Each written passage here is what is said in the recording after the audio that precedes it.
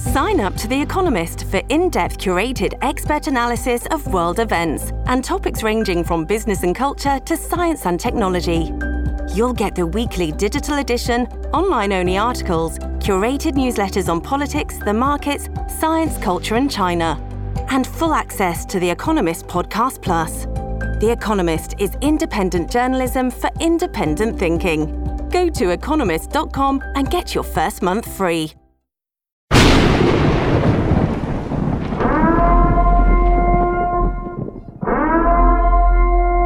Warning, the Savage Nation contains adult language, adult content, psychological nudity. Listener discretion is advised.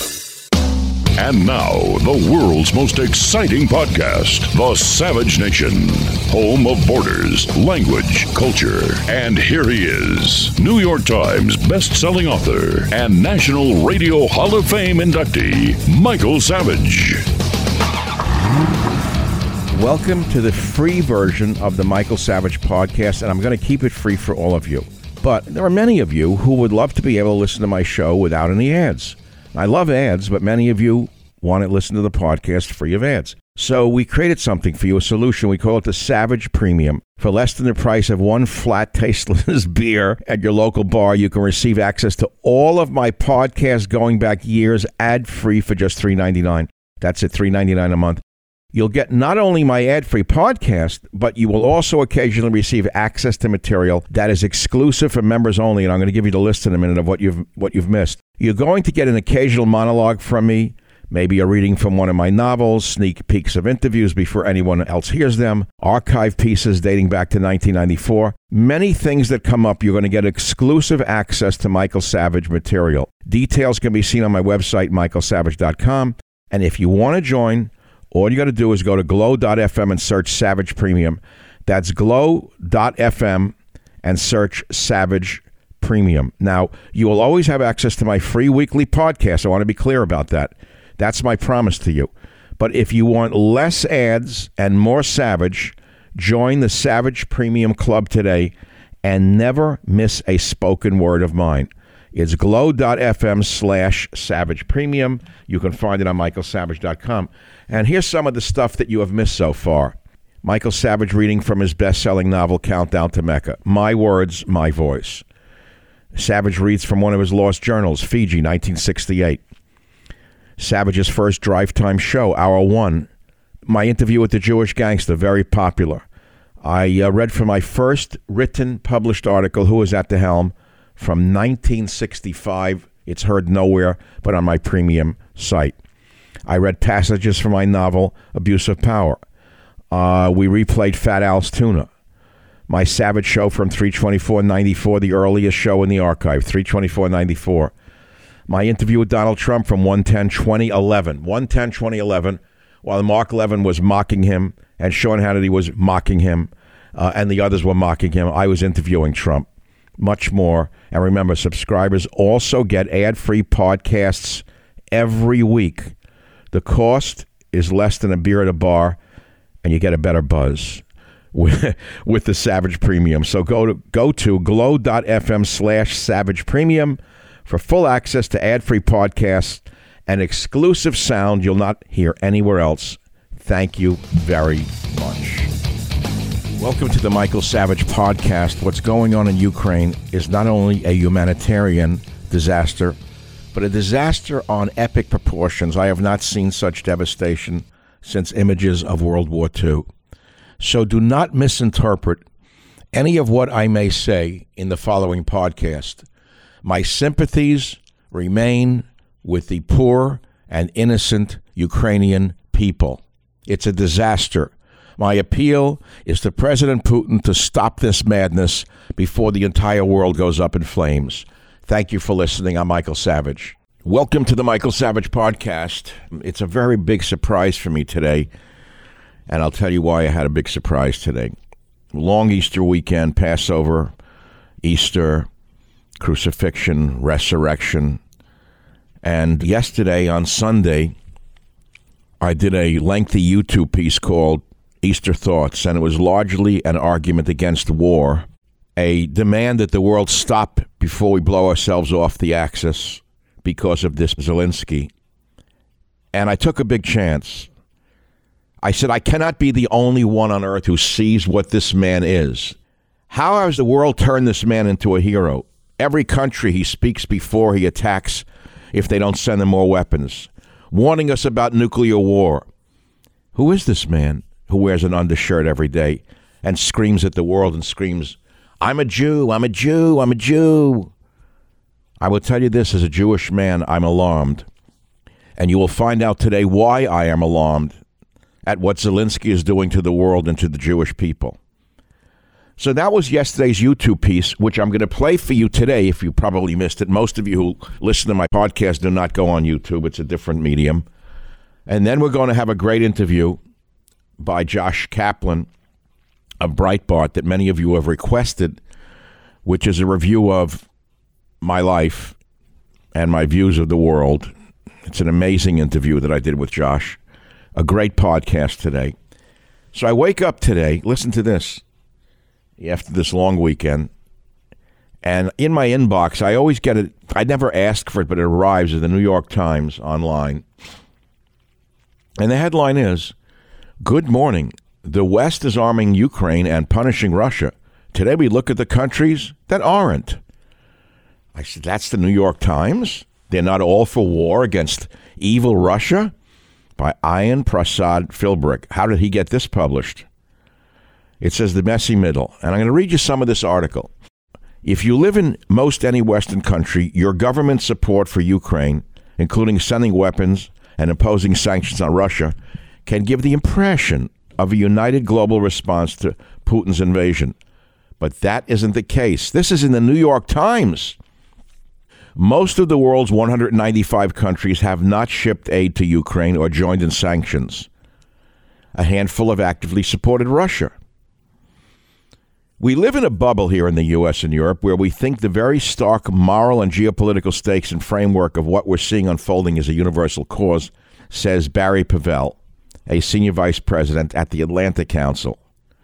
Actually, he says most of the governments of the world are not with us. And then the New York Times article goes on. Listen to this. India and Israel are prominent democracies that ally with the U.S. on many issues, but they rely on Russia for security as well, and have avoided arming Ukraine or imposing sanctions on Moscow. In both cases, the key factor isn't ideology, but national interest, says my colleague Max Fisher. Let me pause right here. I have argued from the beginning, this is a humanitarian disaster. It is terrible what's going on in Ukraine. The Ukrainians are suffering, but there is no national interest for the United States in this battle. None whatsoever. Now, I will go on from the article. India is the world's largest buyer of Russian weapons, seeking to protect itself from Pakistan and China. India joined 34 other countries in abstaining from a UN vote that condemned Russia's invasion of Ukraine. And India appears to be rebuffing Western pleas to take a harder line. I don't think you know any of this, because every American newspaper makes you think that Zelensky is the new second coming of Jesus and the savior of the world. But that is not true. That is not true at all. Fact of the matter is, most of the world is not supporting Zelensky. I'll read more. I'll now read more from the New York Times article so you can make up your own mind. Because you're not reading this in any other newspaper. You're not seeing this in the media. All you're seeing is the glorification of this comedian who wants war, war, war, war, war. The article goes on. Several Latin American, Southeast Asian, and African countries have made similar choices. Bolivia, Vietnam, and almost half of Africa's 54 countries declined to support the UN resolution condemning Russia.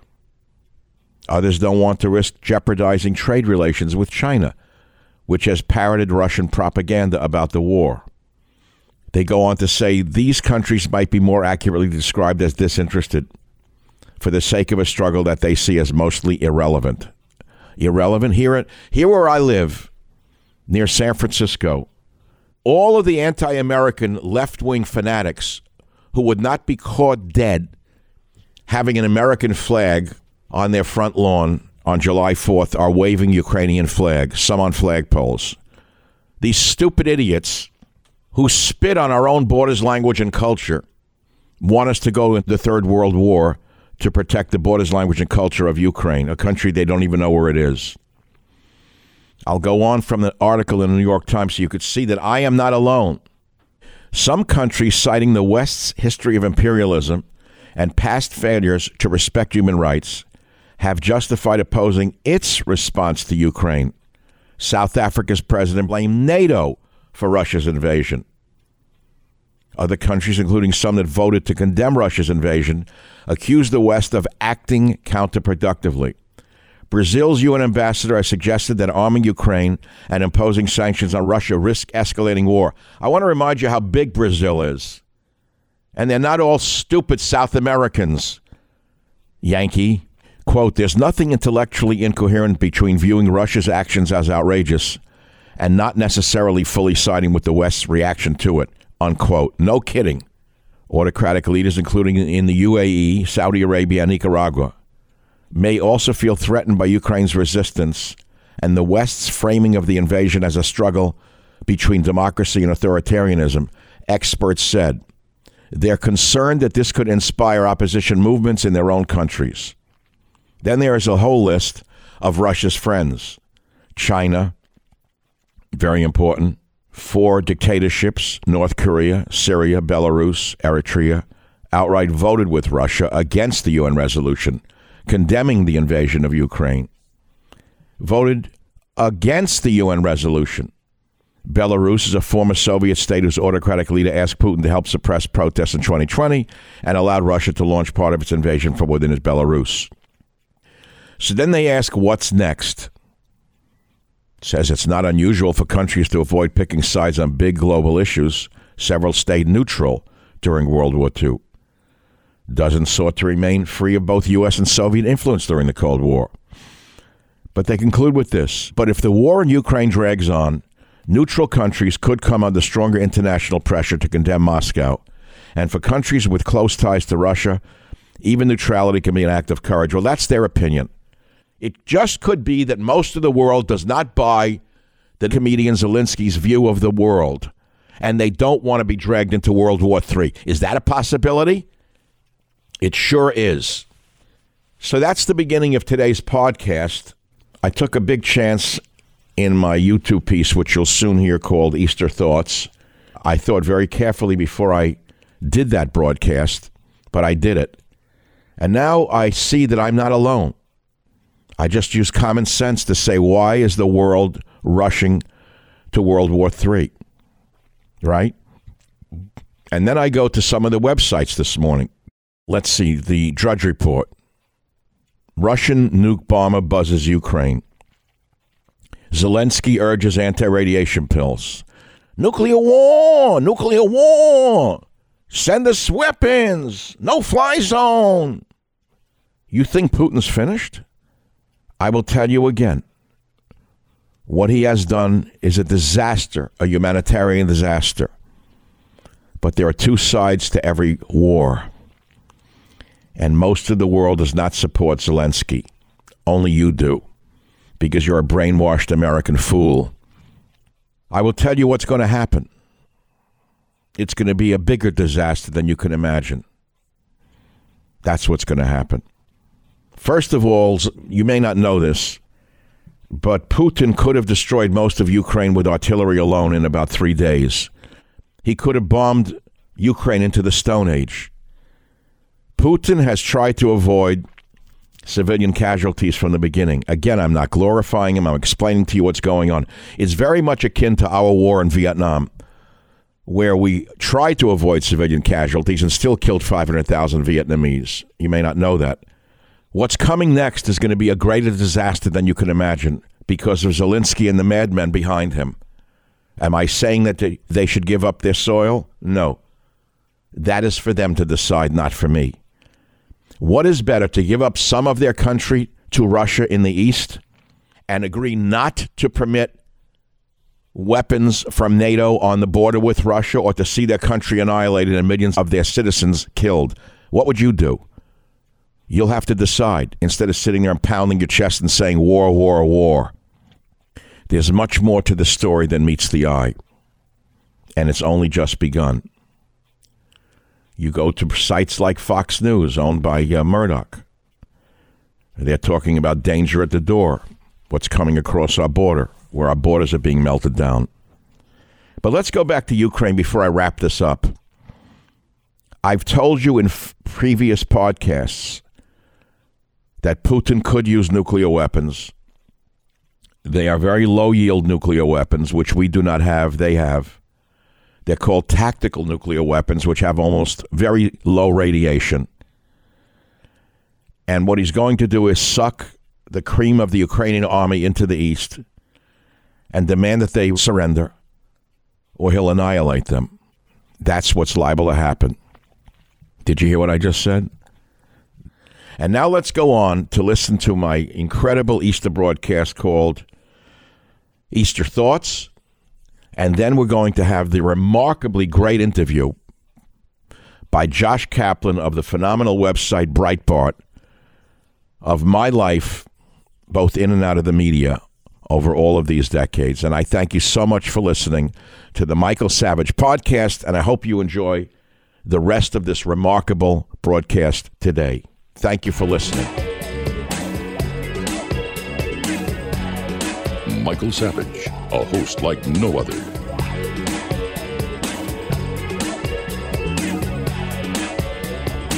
Chad, it's Michael Savage again. And what I'm going to do for you today is a continuation of what I did for you, I believe, yesterday, thoughts on Easter and Passover, but it's going to be much shorter. And what I'm going to do for you today is what I did for you yesterday, but a little bit more. It's real simple. The world's on the precipice of an apocalypse. Is Putin the Hitler of our time? And Zelensky, who? The Moses? The Jesus? Who is he? How did a comedian named Zelensky... Now, don't get me wrong, whatever you do. Please don't get me wrong. But when I see Jake Tapper, one of the worst people in the history of the American media, glorifying Zelensky, turning him into some great hero, when I know that that is the furthest thing from the truth. When I see that as near as 2 weeks ago, Zelensky was looking for peace, saying he would not join NATO. He would not seek to take back the Donbass region and the other regions of eastern Ukraine being claimed by Russia. Now, I'm not taking a position on this. I'm just referencing the realities of this precipice of World War III. 2 weeks ago, he was ready to settle. Now he said we won't give back an inch of territory. Get prepared for a nuclear war. Who is behind Zelensky? And I will tell you this. As a secular Jew myself, I am not a religious man, but I was born Jewish and I will die Jewish. I'll be buried Jewish. I'm a lapsed Jew. It's a phrase I got from my Catholic friends who call themselves lapsed Catholics. Those are people who respect their religion but don't practice it very much. As a lapsed Jew, I will tell you, I do not understand how so many right-minded people can fall for this bullshit, pardon me, put out by the American media, the same media that said Russia collusion, Trump evil, all of the lies that were found to be and proven to be nothing but lies, led by Jake Tapper and the minions of lies. The ministers of propaganda are now telling us Zelensky is the equivalent of a religious figure. How can you believe this? This is not saying Putin is a hero. I am not on his side. Listen to me carefully. There is much more to this than meets the eye. And I want to go back to 2014 when that SOB, John McCain, who you all hated, by the way, at the time, went to Ukraine and stirred up a revolution. It's called the Maidan Revolution.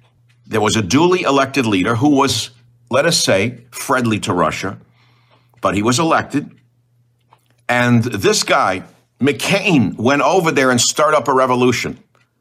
The same way Pelosi went to Berkeley and said, be a disruptor. They are all left-wing, fanatical disruptors of the world. So now, all of a sudden, Zelensky. He's thrown on the world stage. What world leader appears in an undershirt every day to make believe he's a tough guy in a bunker somewhere? Who does a thing like this unless he's an actor? But what's even worse is that I believe Zelensky can destroy the whole world.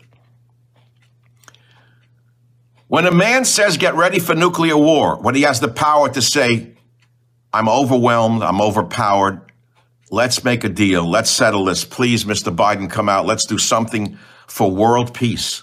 Instead, he says, we'll fight to the last Ukrainian, we won't give up an inch of soil. I don't think you understand what this means on a day like today, this Easter. It means an awful lot. Is your knowledge base large enough to know how many Russians have been killed in the war against Ukraine since 2014? I've seen estimates of 14,000. I've seen 20,000. I've seen stories of atrocities by the Azov Brigade, who are the Nazi right-wing fanatical nationalists who are behind Zelensky, and they're very smart. This nationalistic, fascistic, Nazi Azov battalion is so smart that they're using a Jew to do their bidding. Everyone says, wow, Zelensky. Mark my words, no matter how this ends, and it will not end well, even if it ended tomorrow, it won't end well. We're going to have massive food shortages come next autumn. This is springtime, it's planting season. Nothing's being planted in Ukraine. You heard about corn shortages, wheat shortages. You heard about livestock shortages now. Wait until you see the Americans going like cattle to buy their pork and their meat, and they don't have any next year. Wait until you see what happens in Europe. Who's going to get blamed? The Jews, because of Zelensky. Listen, I thought very carefully about doing this video, and I said there's nothing to be gained by this. There's no percentage in this for you, Michael. People will misinterpret what you're saying. They'll make you wrong no matter what you say. I know that. Again, I will say again what I said earlier in my appeal for peace. Mr. Putin, settle this deal. You don't have to blow them off the map. You don't have to annihilate 30,000 of their troops who you've sucked into the Eastern Corridor, which is what he's doing. I did a podcast on this. It's classic Russian strategy. Look weak, look broken, look like you're losing. Suck the best of their troops into a pocket, surround them and annihilate them. That could be happening, couldn't it? So why is Zelensky the hero of Jake Tapper, of all people? Jake Tapper, one of the biggest liars in the history of the American media, if not the worst of all of them. A self-righteous, sanctimonious phony.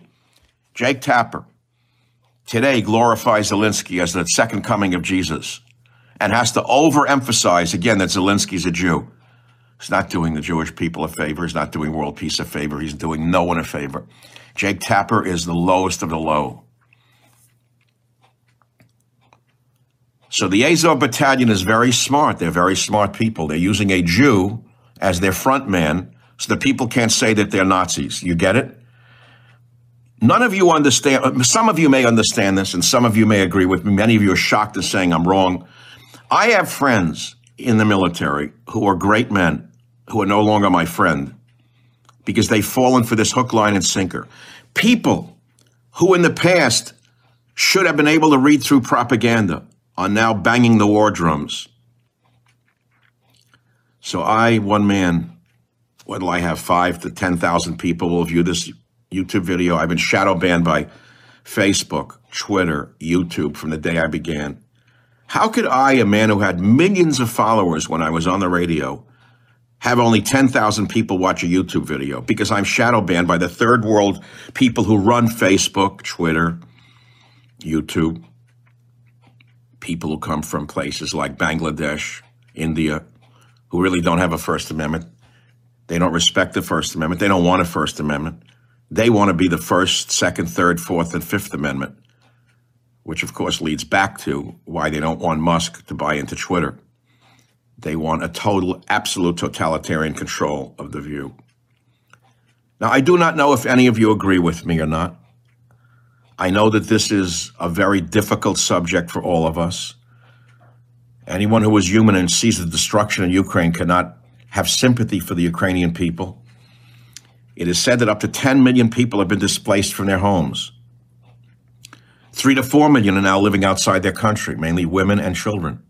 Terrible humanitarian disaster. The Savage Nation. It's Savage on Demand. So now we hear that Zelensky every day, get ready for nuclear war! Nuclear war! Nukes, nukes, nukes! Get ready for nuclear war! I just got a shipment of fresh undershirts in from Brooklyn. Every day another set of fresh undershirts with a military insignia on his undershirt. What kind of world leader is this? Why is he not suing for peace? I know that they lost a heavy cruiser, the Russians. It went down, whatever the reasons, who knows? It was sunk by our missiles, by the way, meaning we're meddling again in a situation that can get very quickly out of control tomorrow. Whose missiles were those that sank that Russian battle cruiser? U.S., U.K.? Raytheon made them? Who made them? You think the Russians don't know? This is throwing kerosene on a raging fire. Military-industrial complex. The great General Eisenhower warned us. Beware the military-industrial complex. And here we're watching the military-industrial complex. Their stocks are going through the roof. They're salivating over the weapons orders that are coming in, that are going to be coming in from NATO. Countries that didn't want to be militant are now militant. Finland, Norway, Sweden are arming to the teeth. And we have a commander-in-chief who ducked his tail, ran out of Afghanistan, left $75 billion in advanced equipment on the ground. Men were killed, women were killed. Women are being raped now in Afghanistan. That's the commander-in-chief who shakes hands with the air. Whoever's pulling his strings, and believe me, we all know who they must be. We've heard Obama, we've heard all the names. You can pretty much be sure that Obama's hand is involved in all of this. The same man who gave us the maiden revolution in Ukraine, overthrew the Russian-friendly president, using that moron, John McCain, who looked like the Manchurian Candidate to me. I met him only once at a boxing match in Las Vegas. I went up to him. He had the stare of the Manchurian Candidate. Hi, Cindy, this is Michael Savage. Like weird. It was like the Manchurian Candidate. It wasn't right. Now, what do you think is going to happen in the very near future? Now, that if you believe the propaganda of the West, that Putin's back is to the wall, and we don't know if that's true. We know he's lost an awful lot of mechanized equipment using our great technology. Thank you, Raytheon. You've tested it on the battlefield. You did your job. Good job. Your orders must be pouring in from all of the nations that once neutral. Good job, Raytheon. Very good salesmanship. Blowing up all those old tanks and armored personnel carriers. You're showing the world what violence can do. Meanwhile, in America, we have a crime wave out of control. Mainly minorities. 98, 99% minority crime wave. Who's saying that? Very few people are saying it. Every day, another Asian pushed down to the ground. Another Asian punched in the head. Another woman thrown on a railroad track. Another shooting on the subway. You couldn't even find that story in the San Francisco newspapers to show you how brainwashed the morons are in the Bay Area. Cops can solve the crime wave. We know that. But their hands have been tied. They've been neutralized by the vermin on the left with the Black Lives Matter lie. Black Lives Matter is a criminal enterprise.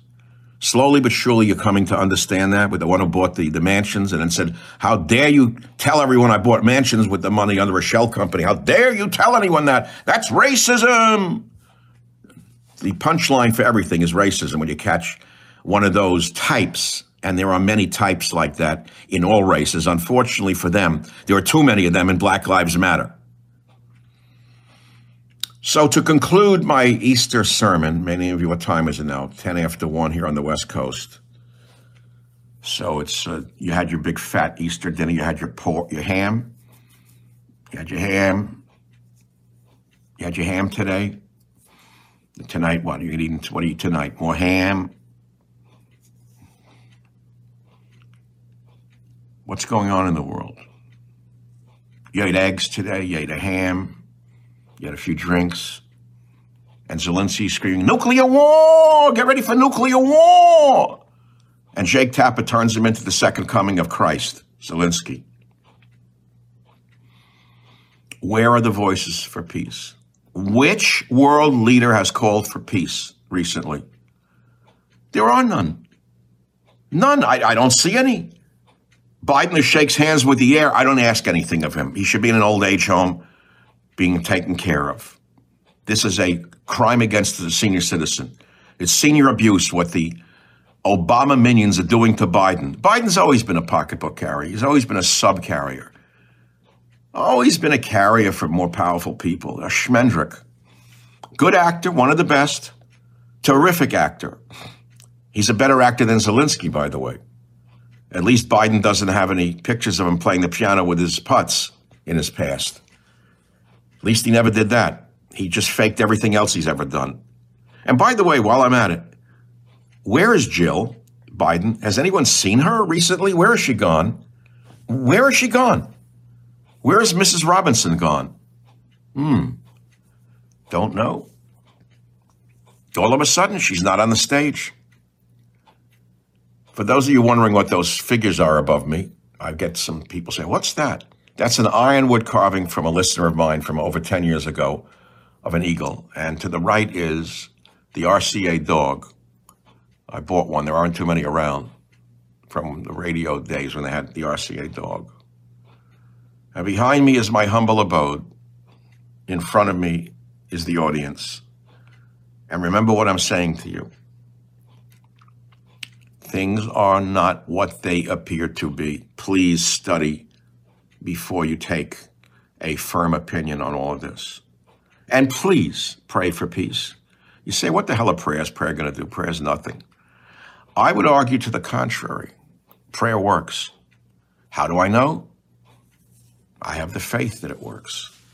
Can I prove it works? I have the faith that it works. Ask me again, can I prove that prayer works? I have the faith that it works. Look up the root of the word faith. It's different than the word belief. I wrote a book called God, Faith, and Reason. Remember that book? Why do you think I chose those words so carefully? It's one of the best books out there. I don't even know if it's in print. God, Faith, and Reason. Faith and reason. I have the faith that prayer works. Then why is God letting so many Ukrainians being killed? So many Russian soldiers being killed? Why does God let little children get leukemia and suffer? See these ads for the Children's Hospital doing miraculously beautiful work. It can kill you when you see these little children with their hair shaved off from cancer. You could scream with pain for them, right? Why does God do that? There's one answer, and I'm going to give it to you today. I learned it from a book I read many years ago where I would be absolutely not believing in God anymore. You ready for this?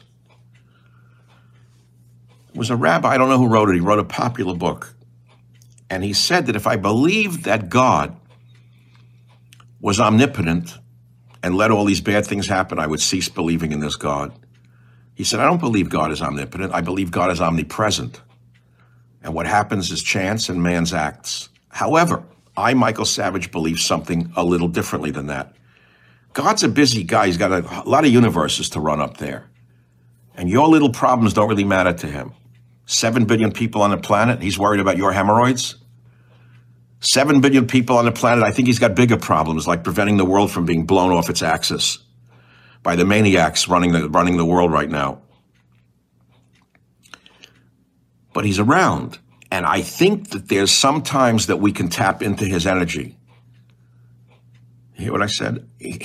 I think that there's a way to like pray into that energy, to thread the needle, like a camel going through the thing. I think there's a way to thread the needle to God. Many religions have done it in different ways. Religions you call pagan religions tap into God, God's energy. I have a friend right now who is a rabbi, by the way, but he's on an Indian reservation. He goes every year. He's the only white man allowed on that reservation for their ceremonies around this time of year. You're telling me they're not tapping into God? with their peyote. You're telling me they're not reaching God their way? Not through gefilte fish and horseradish, but through peyote. That's a bit of a joke in the midst of a non-joking thing. The Savage Nation. It's savage, uncut, unfiltered, and raw. You're telling me all those nights I sat and drank Yangona, Kava Kava, Piper Methysticum in the villages in Fiji, that was an accident? I wasn't sent there by God? And I didn't speak to these people, these Fijian people who've been on those islands, self-sustained for 20,000 years or more, after washing up ashore in some canoe? They built cultures and civilizations. From Queens, New York, what was I doing there in those villages, sitting alone in those villages at night? I almost fell off a cliff once. I told you that story. I know God's hand saved me. I've had it happen many times. So I sometimes believe, by the way, and this is a tough one to tell you because it sounds very elitist and arrogant, I don't believe God talks to all of us. I don't think God cares about all of us. I don't think so. I think some of us were picked.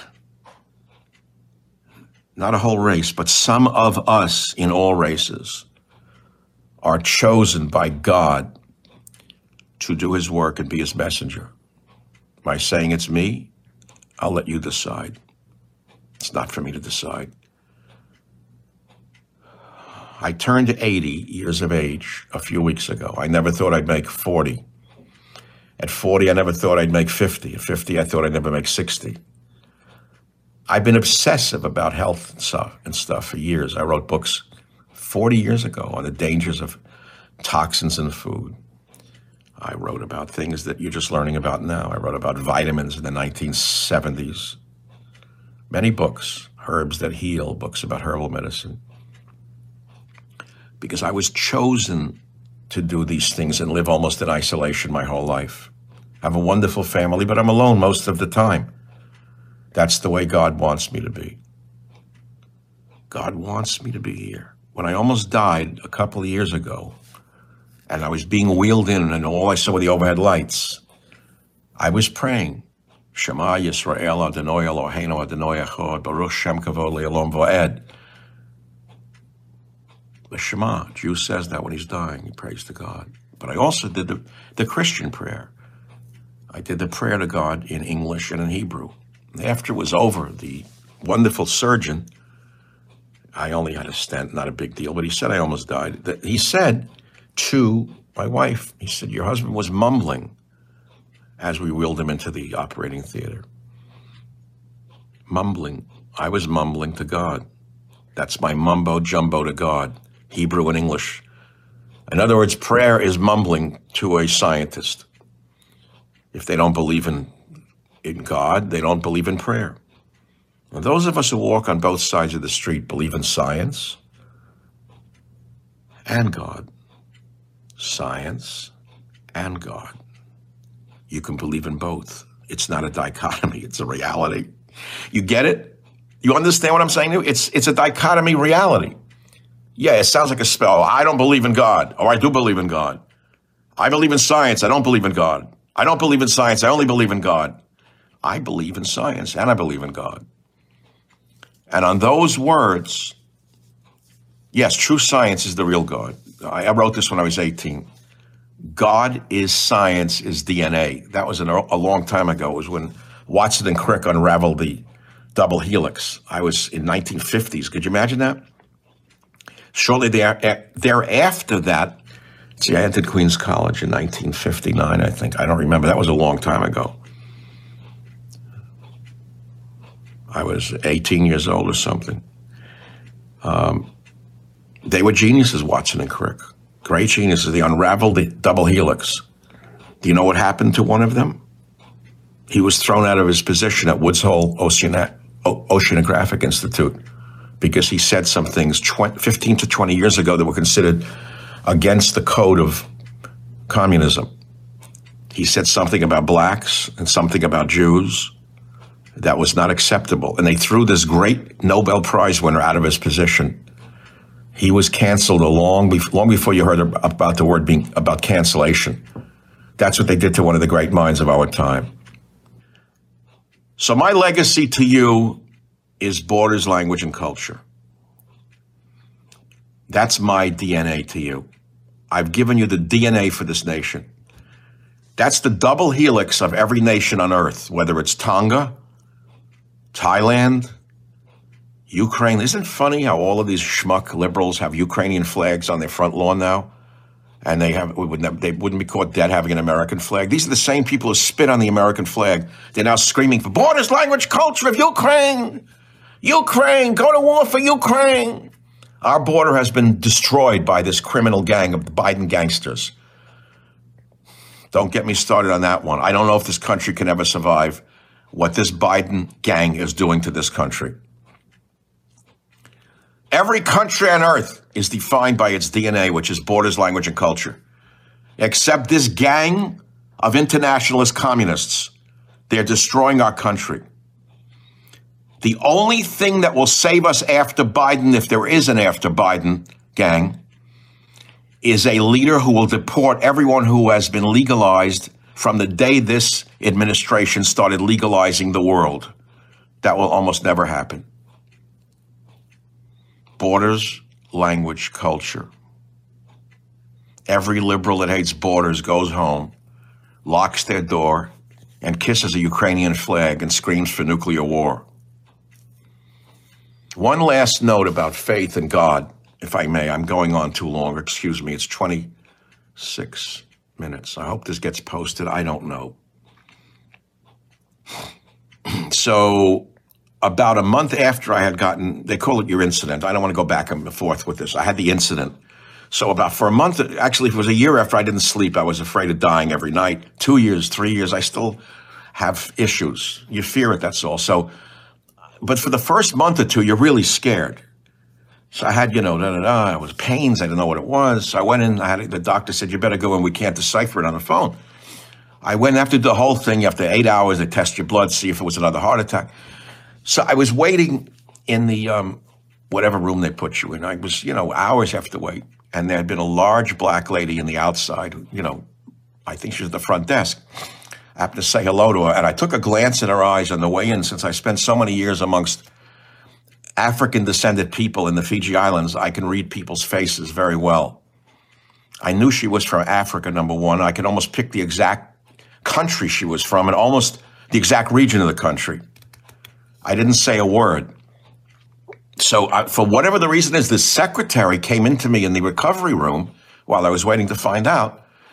And we talked, and she asked me what I do. I never told her, I'm Michael Savage, radio host. I said, I write books and I give lectures on the radio sometimes. And she looked at me very carefully and she says, you're not ready. You have a lot of work to do. And then I asked her where she's from. I didn't tell her that I knew. I got chills down my spine right now. She looked right through me. I looked right through her, just as those nights in those villages with the Fijian people when we would drink Yangona and our faces would disappear and all that were left were our eyes and our souls talking to each other. And the Fijians would say, I don't think he's American. I think he's Fijian. And the other guys would say, yes, he's Fijian, meaning I was one of them. They were one of me. We are all one together, as the Beatles said. Peace, shalom, may God save the world from the evil men who could destroy it. Thank you very much for listening. I'm Michael Savage. Home of borders, language, culture, the Savage Nation. Well, I hope you've enjoyed the YouTube piece that I did on Easter Sunday called Easter Thoughts. Perhaps it's too controversial for some of you, but as I said at the beginning of this podcast, I'm not alone in these views. Again, do not misinterpret what I am saying. The humanitarian disaster that has befallen the Ukrainian people is horrendous. It's terrible, and the war should stop. Where are the world leaders speaking for peace? The answer is nowhere. But as you learned today, a good percentage of the world's nations do not support what the United States is doing by throwing fuel on the fire. Well, next on the Michael Savage podcast is the incredible interview with Josh Kaplan from Breitbart.com about my life and my views of the world, meaning a savage life. I think you're going to enjoy it. because I know many of you have asked to hear this live interview, and I hope you do enjoy it. Oh, good to see you, Doc. You know, it's funny. It's like you and Trump have the genes where it's like, as time goes on, you look like younger. Would you that? I mean, it's so funny. I can't believe it. Why don't you start the interview with that? My children would love that. That's a great opening line. I'm happy to start with that. So before we get started, I wanted to just let you know I've got about 4 questions here. I wanted to start off. Just kind of do a question basically reflecting on 25 years in radio, year into podcasting, went from a local radio host all the way up to one of the most powerful conservative voices in the country, even helping elect a president, and just trying to get your sense of reflecting on, as your 80th birthday comes at the end of the month, how you feel about that. The other thing is talk about the podcast, promote it, how's it going, so on and so forth. How's it different from radio? What do you like? What do you don't like? And the next thing would be and then 2 political ones. What do you think about Biden's performance so far? And then 2024 predictions. And if there's anything else you want to discuss, I'm happy to do that as well. Fire away. I'll answer. You start and I'll follow. Okay, great. So Dr. Savage, it is your 80th birthday coming up at the end of the month, March 31st. It is a big milestone for you and for anybody. Reflecting on your 25 years in radio and your year and more in podcasting, you look back at your accomplishments starting off as a local radio host at KGO in San Francisco, working your way all the way up into one of the most powerful and influential voices, not only in the conservative media, but in American politics in general. And we saw that power channeled in the presidential election, which led to Donald Trump ascending to the White House. So as your birthday comes up very soon, how do you feel about all of this? You know, I don't think about it because when you function as most of us do these days in isolation, I mean, I do my podcast at home, computer. I have a couple of people I work with, but they're remote in other places. I see one of them regularly. I don't get feedback. I don't know how I'm seen, Josh. You may not believe that. What I do is I have active social media accounts, Twitter and Facebook, and people say, what are you, crazy, taking those people seriously? You care what they say? Well, as an interviewer said to me last week, Steve, who interviewed me for the 80th birthday, he said to me, you're like the ball player. I think he mentioned the great ball player. I don't know who, Ted Williams in Boston. He said there are 50,000 fans in the stand cheering him, but if someone jeered him, he would try to hit the ball into the stand to hit that fan. He was that good. He said he was that good with a bat that he could hit him with the ball. So maybe there's a peculiar aspect to my personality is I don't like hecklers. And so I don't know where I'm at. I'm cut out of the mainstream, Josh. You interview me, and I love Breitbart, not only because you interview me, but I love Breitbart. I do. I try to read it every day. I love Newsmax because Chris Ruddy has had me on his TV shows 3 times a week now, so naturally I love them. Anyone who likes me, I have to love. But truthfully, do I really know how people think of me? I don't. How do you get you need what the old performers, Josh, used to say that you need a live audience. All of the greats in comedy or even the great singers, they would say, they have to do a small live performance every once in a while to get some feeling of what's really going on. These huge events, you don't know. I don't even do huge events. How would I? Josh, how do you know? How do you know how you're doing? Tell me. How? Well, I mean, you see the effect. The one way that I know that you're influential, not only in my personal life, but I've been listening to you for years, and I see that you began with a view of what you'd like to see in the country policy-wise and culturally, and slowly over time, the Republican Party adopt your plank: borders, language, culture. Oh, well, I wish that were true. Who's adopted that? Trump has adopted some of those policies. The Republican Party has some of those policies. They don't stick to it. Now that's their talking points. So at the very least, maybe I should adjust. They've adopted your policies as, in some ways, their prescriptions. They don't follow through on them, of course. I agree. No, I agree with you. That should be their core policy of define the nation as defined by borders, language, culture. I mean, it's certainly defending Ukraine's borders, language, and culture, aren't they? Right. You were alone years ago in borders and language and in borders, language, and culture. And now this is something that every Republican voter wants out of their elected leader. And so to me, when I see your influence, you could quantify it by helping to elect a president. I look at it and I say that what a mainstream Republican wants now is what you were advocating for over 2 decades ago. Okay, 1994, I begin in radio. I have an event called the Compassionate Conservative event at the Marin Civic Center, 2,000 people. And I go on stage, I create the Paul Revere Society, and I create a card. And I had to think about what we stand for. And I said, we stand for a nation, a stronger nation, which is defined by its borders, language, and culture. That has become, in essence, my legacy issue, Josh. Now, I'm sitting here in my studio. I have some of my books. You can see them here in no particular order. Stop the Coming Civil War, Government Zero, Stop Mass Hysteria, Scorched Earth, Liberalism is a Mental Disorder, always a favorite, and so on and so forth. Trickle Down Poverty, Trickle Up Tyranny. Any other books? By the way, Doc, I'm sure you've seen the Liberalism is a Mental Disorder. Every conservative is saying that on Twitter these days. You wrote a book on that years ago, and now they're finally catching up. Are they quoting who said it? No. No, they're not. But I'm just letting you know. Once again, ahead of your time. But I apologize for interrupting you. Please. No. Hey, this is a conversation. So it should be highly quoted, heavily quoted. Liberalism is a mental disorder. How else do you explain what the things they're doing? They don't know what a woman is. They never heard of what a woman is. They don't know what a border is for our country, but they're willing to risk the Third World War for the borders, language, and culture of Ukraine.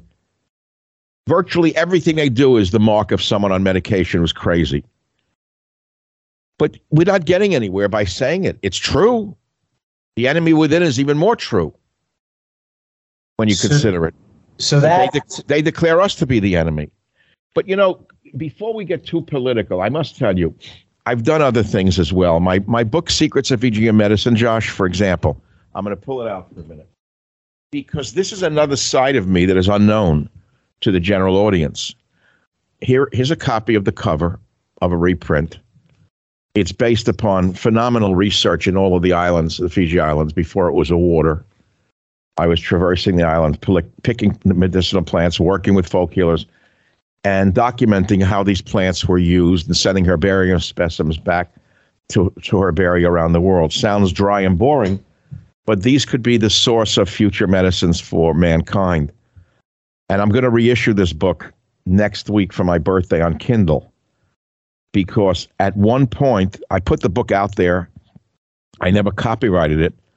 And a bookstore owner in Suva stole the book and was selling it under his own imprint for years. I had to get a lawyer, blah, blah, blah. So we're going to put it out just to preserve it. I don't expect it to sell a lot of copies.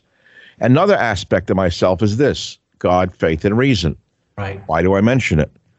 Because, I struggle all the time with mortality since I'm a little kid. I suppose anyone with a brain does, right? Who are we? What are we doing here? What happens when we're not here, right? And what is religion? Is there any meaning for religion? Does God exist? And as I said in this book, I've never seen God. I'm not Jimmy Carter. I never saw him come into my house in a white robe and try on a pair of my slippers. I've only seen snapshots of God, not a complete film. And what I mean by snapshots, A seagull diving for bread, my dog dying in my arms, child being born. I don't know what to say. And Job spoke and said, let the day perish wherein I was born, and the night wherein it was said, a man-child is brought forth, let that day be darkness. That's pretty dark. Why would Job say he hated the day he was born? Think about that. One of the Jewish prophets, Job, right? Mm-hmm. Why would he say a thing like that? Let the day perish wherein I was born, let that day be darkness. Who knows? I mean, many of us are in pain right now, Josh. Right. Everyone listening or reading your interview has lost something, either dear to them or that they believed in, including America. Many people feel are losing the country under Biden on such a rapid pace that 3 more years, there'll be nothing left. And so I talked about loss. Loss, what is loss? And how do we deal with loss? And can God help us with this? Can faith help us with loss? But, you know, we don't want to use drugs, right? We want to use faith. So, again, I'm not a religious person. I'm a spiritual person. I practice Judaism probably more so than most people, but not to the extent of an Orthodox Jew. I know the holidays. I know when the Sabbath is. I pray to God every night that I'll wake up in the morning, right? I mean, that kind of stuff. But I'm not a religious person. I'm not a proselytizer. Michael Savage, a host like no other. I got to tell you this, Josh, since you're asking me how am I at 80. I look back on my life, and some people close to me have said for many years, you know, you have the voice and the mind to have been a guru in the 60s and 70s. You easily could have swayed people into a cult, which is 100% true. I also could have bought land in Israel in the 70s, which I didn't do. I also could have exploited the Fiji Islands, which I didn't do. So, you know, what can I say to you? You know, I never wanted to be a guru. I didn't need 17 Rolls Royces. Like, who was he? Bhagaram Bashti, the one up in Oregon with that cult, Ragdish, remember him? Mm-hmm. Everyone who has a following probably dreams at some point of, wow, how did they build such a following? And that brings us to politics, Josh. Right. People are lonely. People are isolated. People are frightened. People generally are looking for a strong leader. And if you have any leadership qualities, you can hoodwink people. The trick in all of this, the most important thing, actually, not the trick, is to not exploit your gift.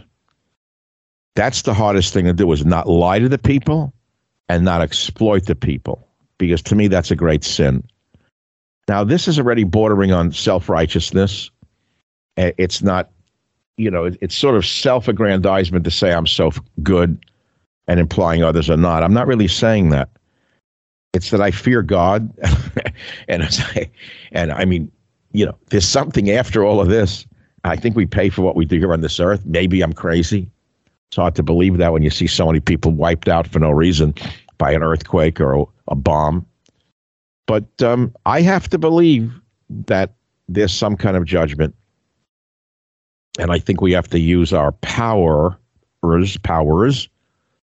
for the good as best as we can without getting too sanctimonious about it, right? That's right. All I'm saying. So right. I'm going to hold on one little other thing since we're on the religion thing. So this little book, can you see my book? Yes. Okay. When I was bar mitzvah at 13, my grandmother, who was an atheist from Russia, probably a communist, God bless her soul, what did a communist mean in her day?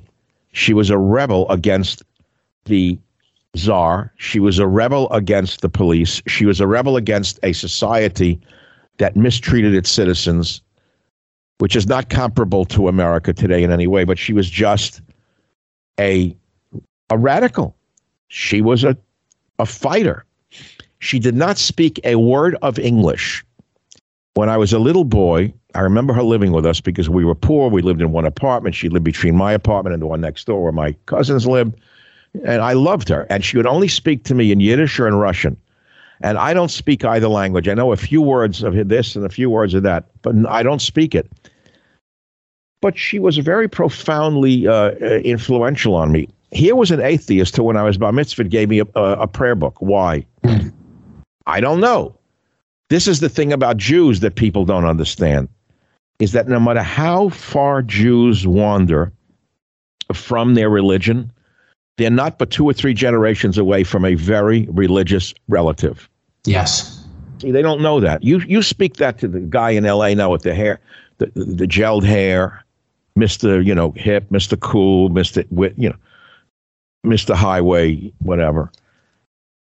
His grandfather or great-grandfather was a rabbi in Poland or in Belarus, as sure as I'm sitting here. And they've lost contact with their own traditions. So, I don't know. She gave this to me because her little grandson was being bar mitzvahed. I never looked at it. I've carried it with me in this place, here and there, but I'm bringing it out for a reason. 3 times a week, I go on Newsmax TV. And as I'm sitting here with the camera on, waiting to appear for the 4 or 5 minutes before, I open this little book and I flip through it. I go to the evening service and I find sentences and phrases. Listen to this one. Thou favorest man with knowledge and teachest mortals understanding. Then on the right side is the Hebrew. Okay? In other words, God favors man with knowledge and teaches mortals understanding. To the Jew, the word is most important. We are people of the book. We are people of the book. So to me, the written word, Josh, has always been supreme. Can I tell you a story about the written word that I don't think I've talked much about? Please. I think I wrote about it somewhere in this book, God, Faith, and Reason. I was a little boy in the Bronx, and I don't know how old I was, 5. And the street, I can remember the street to this day. There was a newspaper blowing in the wind, and it was a Yiddish newspaper because I lived in a Jewish neighborhood, and there were a lot of older people there. I didn't understand the language, but I knew it was the language of my people. And as I saw the newspaper blowing down the street and all the pages flying everywhere, this little child ran down the street grabbing the newspaper pages and saved them from blowing away. I didn't know why I was doing it. Well, I thought it was some sacred text that was being blown in the wind. You follow me? Yes. But how did children react to these things? I don't know. But that's a cute little story. And I don't know what it means. Here it is, Papers in the Street. I did write about it somewhat. And Papers in the Street, that's how it started. Little tiny story. Want me to read the rest of that paragraph? I just found it. As for me, religion entered my life strangely. Actually, I don't think it entered. I think it was always there. I have one memory. I was a young boy, maybe 5 years old, running in the streets of the Bronx. And I remember a Jewish newspaper was blowing in the wind. I didn't understand the word of it, but because it was written in another language that I thought was a holy language, I assumed it was holy writing. I picked up every sheet of it, took them home, and said to my mother, Ma, look what I found in the street. I saved it thinking I'd saved some holy text. Well, it obviously was just a newspaper written in either Hebrew or Yiddish, but I didn't know that. There are other distant memories of my relationship to my ancestral language and my ancestral religion, which will come up throughout this book. So again, children don't really know very much, but they have this intuition about things. Can I continue on the religion? Absolutely. We want Dr. Savage, raw, unfiltered stream of consciousness from the heart and soul. Well, you're getting it. So here's 2 other Jewish things, or religious things, or God things. Here is a Bible that is torn to shreds. As you can see, I actually have looked at it a few times. Wow. So unbelievable. It's beaten to death. That belongs in a museum. I know you don't want to give it up, but that is so incredible. I read it and I mark it, and you find a thing like this. We hear phrases like a still small voice. Does anyone know where it came from? No, it came from 1 Kings. But the Lord was not in the fire, and after the fire, a still small voice. It came from 1 Kings, a writing in the Bible. Where do these things come from? They come from the Holy Book, the Book of Books. And Isaiah, my favorite, and he shall judge between the nations and shall decide for many peoples, and they shall beat their swords into plowshares, and their spears into pruning hooks. Nation shall not lift up sword against nation, neither shall they learn war anymore. You know, Josh, wouldn't it have been nice if in the last 4 weeks, one god-darn politician would have read this instead of trying to build up more war fever by banging the drums of hatred, yes, one way or the other? I haven't heard one person quote the Bible in this country in the last 4 weeks. I certainly didn't expect it from the EU. I haven't heard it from anybody. Not even the Israelis quoted their own Bible. Think about that one. So this book I've had for years. I used it on the radio for years to enchant my audiences. Now, this one is even more important in a strange way. This I got much later in life during my active Chabad years. Chabad is a Orthodox Jewish sect created, Yes. by the way, in Ukraine, I believe in the 1700s. I could be wrong about that. But their prayer book has such a wonderful translation. It's the best translation of any of the ancient prayers I've ever seen. So you read one and it says, look at the morning prayer. I want you to listen to this. I've said this to other people. I never did it for a show like this. Maybe people will want to hear this. What is the first prayer that a religious Jew says upon awakening? It says, immediately upon awakening, in order to be able to prevail over his evil inclination and rise quickly, a person should consider in whose presence he lies. In other words, don't touch your shmendrik in the morning. Don't reach for your schwanz in the morning, in other words. So they give you a prayer right away. Get out of bed, Rabbi. Don't touch your shmendrik. Leave it alone. And it says, I offer thanks to you, living and eternal King, for you have mercifully restored my soul within me, your faithfulness. It's great, meaning you awoke. But listen to this. So you say, blessed are you, Lord our God, giving us commandments. But here's the prayer I want to read.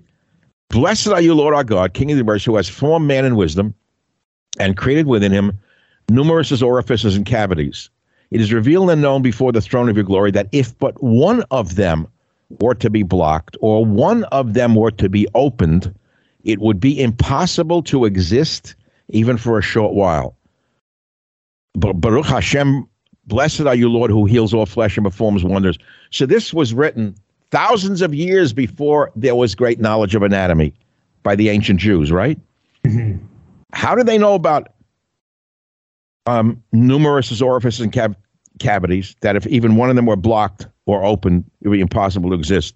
They knew about it. That's why so many Jews became so many great doctors. We as people have always had a wonderful understanding of the human body and its relationship to the soul. But there's another piece of this that I have to read, that I'm going to get off the religious stuff. So then you say to another prayer to God in the morning, thank you for giving me my soul, blah, blah, blah. But what people don't know is that you also say, thank God for not making me a woman. Now, that is considered today so sexist that you can't believe it, right?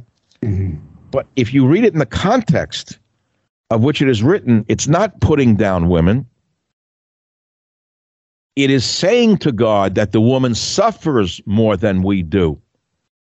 The woman brings forth life through her own body, and for that she has to pay a terrible price. And so when we say, God, thanks for not making us a woman, we are acknowledging the price that women pay for continuing the species.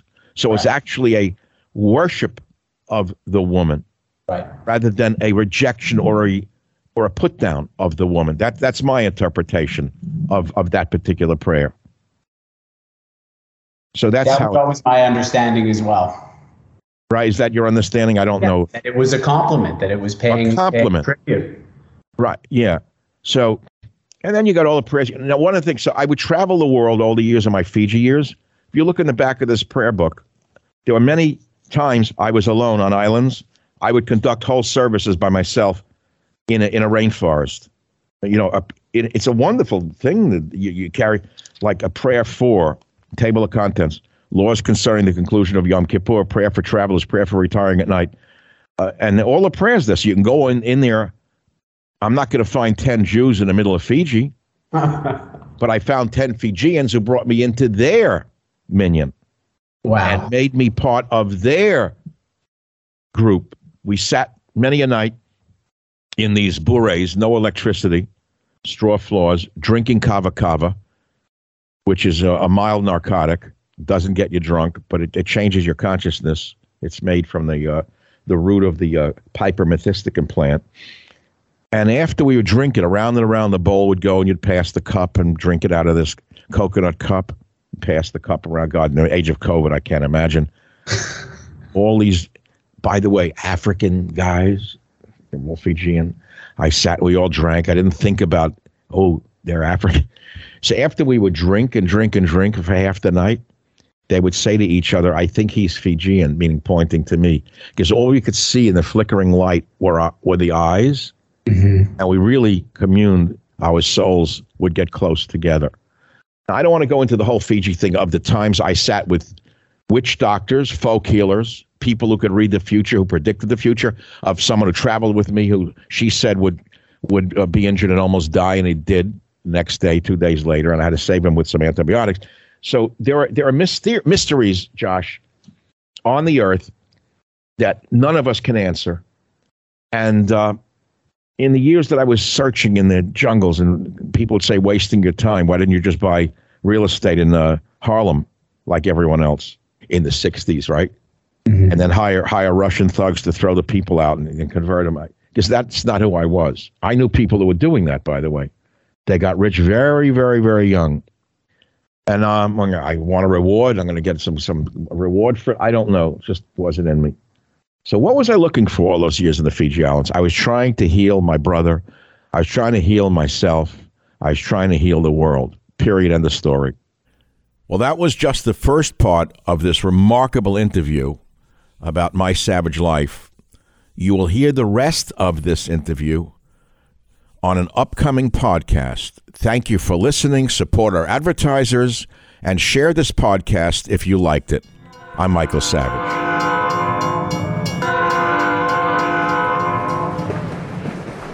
Well, thank you very much for listening to today's podcast. I hope you've enjoyed it and learned something from it. We have about 400 other episodes available for you to listen to absolutely free. You can go back into our vast library of podcasts and listen to any one of them at any time. And remember this, if you want to listen to my podcast ad-free, sign up for the Savage Premium membership and get access to ad-free podcasts as well as some premium content from our Savage archives. How do you sign up for those ad-free podcasts? Please visit michaelsavage.com for a link. Again, thank you for your listenership. This is Michael Savage.